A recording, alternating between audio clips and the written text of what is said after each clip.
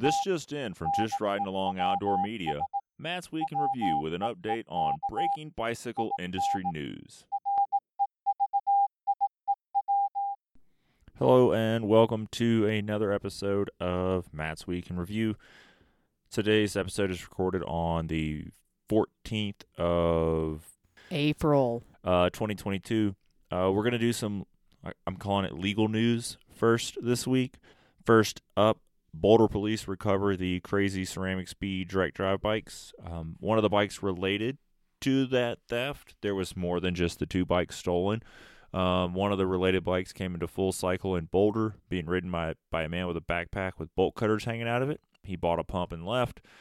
The shop calls the cops, and he was apprehended that same day. And later, so the bike he was on was one of the bikes that were stolen. There was like a specialized e-bike, and then one of the bikes was recovered, and the other bike was recovered later that week. So, good job. Now going into bad job, Samuel Mancini, think that's correct, Mancini, the managing director of Outdoor Capital Partners, has pled guilty to securities fraud. They were raising money to acquire a bunch of bicycle-related businesses, and he raised about $11 million, and then those acquisitions were never completed. And his fine is $5 million, and he might go to jail for a long time. So, yeah, there's that. Anytime there's big money, corruption will show. So there's corruption. Going to bring a little bit more snark than usual into Matt's Week in Review right now. Moving into the I'm Not Surprised for 200 Trebek. Anthony Justin Little of North Carolina is suing Compass, also known as Rene Herse, for a tubeless tire that blew off the rim, resulting in a laundry list of injuries. Not only does this not surprise me, as I personally know people who have ran into similar issues of tubeless tires not staying put on tubeless wheels from Rene Herse or Compass, depending on where they were in time. I worked with a few folks who were crazy over these tires, but after seeing some of the setup difficulty that these posed, I was never comfortable spending my own money on them. And even though a guy who had tires blow off the rim, like I already said. The last not surprising part of this whole ordeal is when Justin mailed his tires back to Rene Herse for inspection. These tires were magically lost after delivery. Amazingly, John Hiline, the owner of Rene Herse, had no comment and said he just learned of the lawsuit, but is bashing other former dealers in the comments section of the bicycle retailer posting of this news.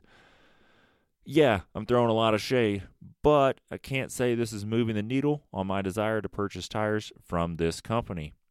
Keeping tire theme going, Continental releases new gravity tires. We're not going to get too deep and boring in the details, but they are big tires for huge grip. They all weigh over 1,000 grams. If this sounds like your bag of Badgers, head over to their site and check them out. It's not really my cup of tea, so I don't have much more insight on these as they fall outside of my use and needs by a somewhat decent margin. Even more tire news, like a phoenix from the ashes, American Classic was reborn as a tire-only brand. As they beat up, snap into place, air things up. All right, enough puns. They're moving into their second year of tire-only sales, and they are adding in a wholesale element to bring dealers into the network and adding some more tires. Their max retail is currently set at $45, which is neat, but at this time they are just offering road and gravel tires, so more useful to me than a super gnarly DH casing tire, but not really something that I need a ton of. Andrea got onto me for lusting over new tires for my gravel bike when my current tires are fine and my other tires in the shed are fine, but I want to try different tires. So, yeah. More gravel, but this time not just tires. Let's talk about bikes that hold tires. Lauf announces a new gravel drop bar, and they're not calling it a mountain bike, but it's mountain adjacent thing called the Sigla. I don't know if I'm pronouncing that right or not at this point. I don't really care. It clears a 29 by 2.25 tire, so it feels like a mountain bike, but they call it a gravel bike.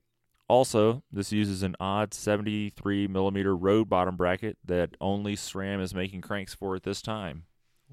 Where do you get those cranks? How do you know if you have those cranks? Who knows yet?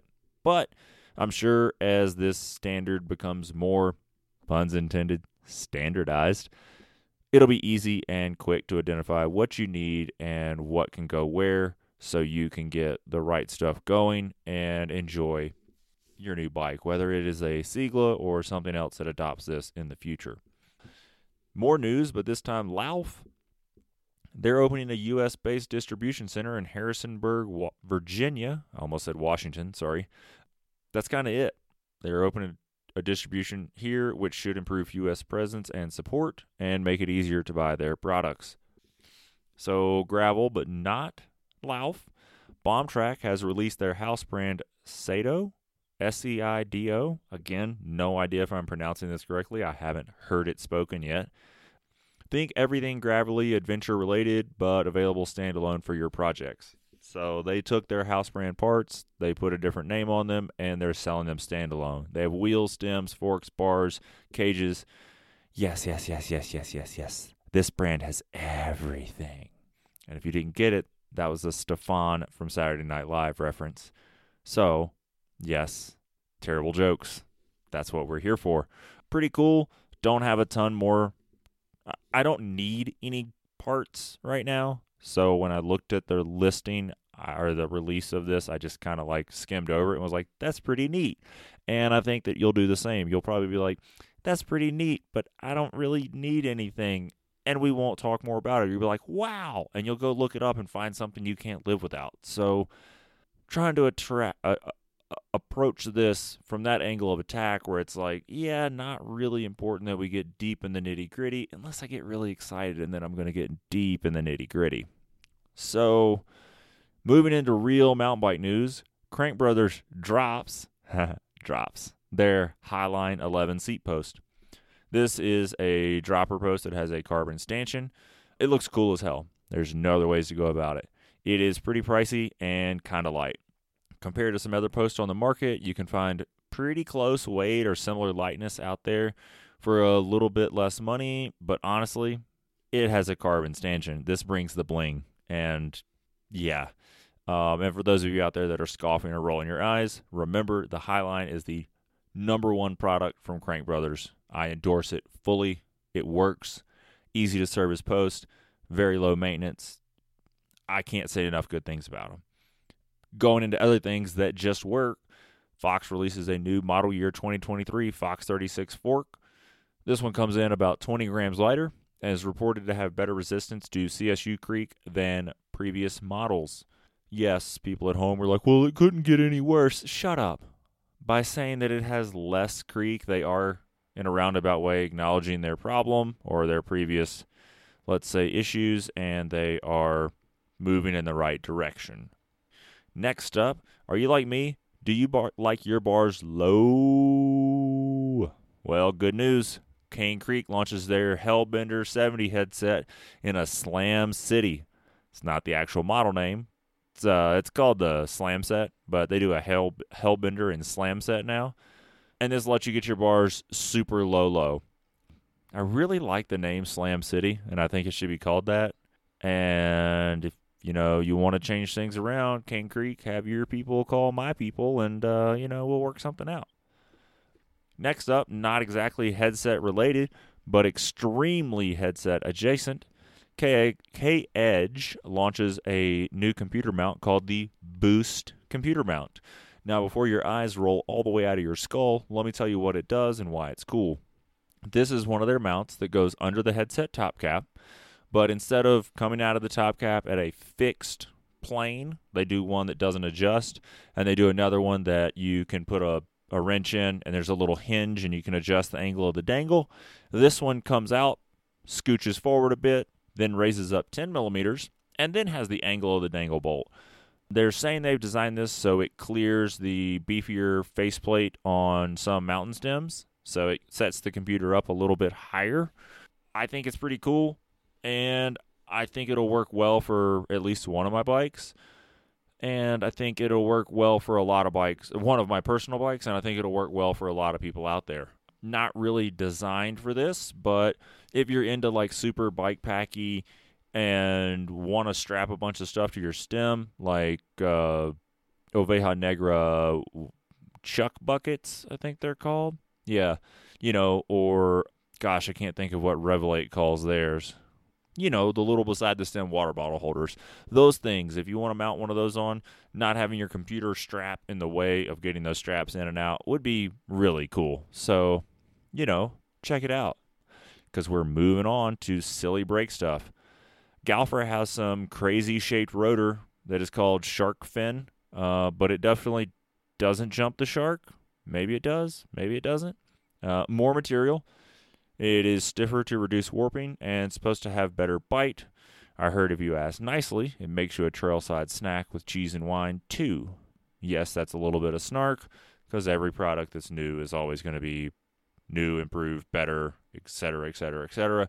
But this looks like a classic case of there is a rotor with more material. More material handles the heat better, because there's literally more material around to dissipate the heat. So it looks pretty interesting. They come in 180 through 2 something, like 220 or 223. I forgot to put that in my outline, but they go from trail size through biggins and everywhere in between. More brake stuff. SRAM releases a brake called the DB8, which is a mineral oil brake. Not a lot of info out there about it now, but more to come in the future, surely. Now, lastly, our friends at Wolftooth have launched the 6-bit keychain and axle tool. Those are 2 separate things. The 6-bit keychain is just that. It is a little tool that is able to go onto your keychain. It's kind of neat. If you're into that sort of stuff, check it out. I think everyone knows, again, to use the same reference from before, not my cup of tea, but something I think Andrea is interested in is the axle tool. So if you've ever seen the Trek road or gravel bikes that are through axle, they'll have a tool that you can rip out of one axle, cram in the other axle, and just leave it there. So you don't need a handle on both front and rear through axle. With all style and shoe sizes considered, you should leave it in the front. That way your rear foot or your foot doesn't touch it in the rear. Or if you're hike-a-biking or walking beside your bike, you don't clobber yourself in the side of the calf with that protruding QR lever. That makes me physically angry every time I do it. So yeah, just think about that. It's a pretty neat one. You can snap a couple of extra little bits in there and do some wang-dang adjust-a-majoo with it. So yeah, that's really all I have for this week. Some cool tools, brakes, some headset stuff, forks, carbon dropper posts, some gravel and tire news, and a little bit of legalese about what's going on in the bike world. Thanks for listening this week. Be back next week with more of the same. And until then, ride safe and always follow rule number 1. Thanks for tuning in to this week's news. Until next time, take care and ride safe.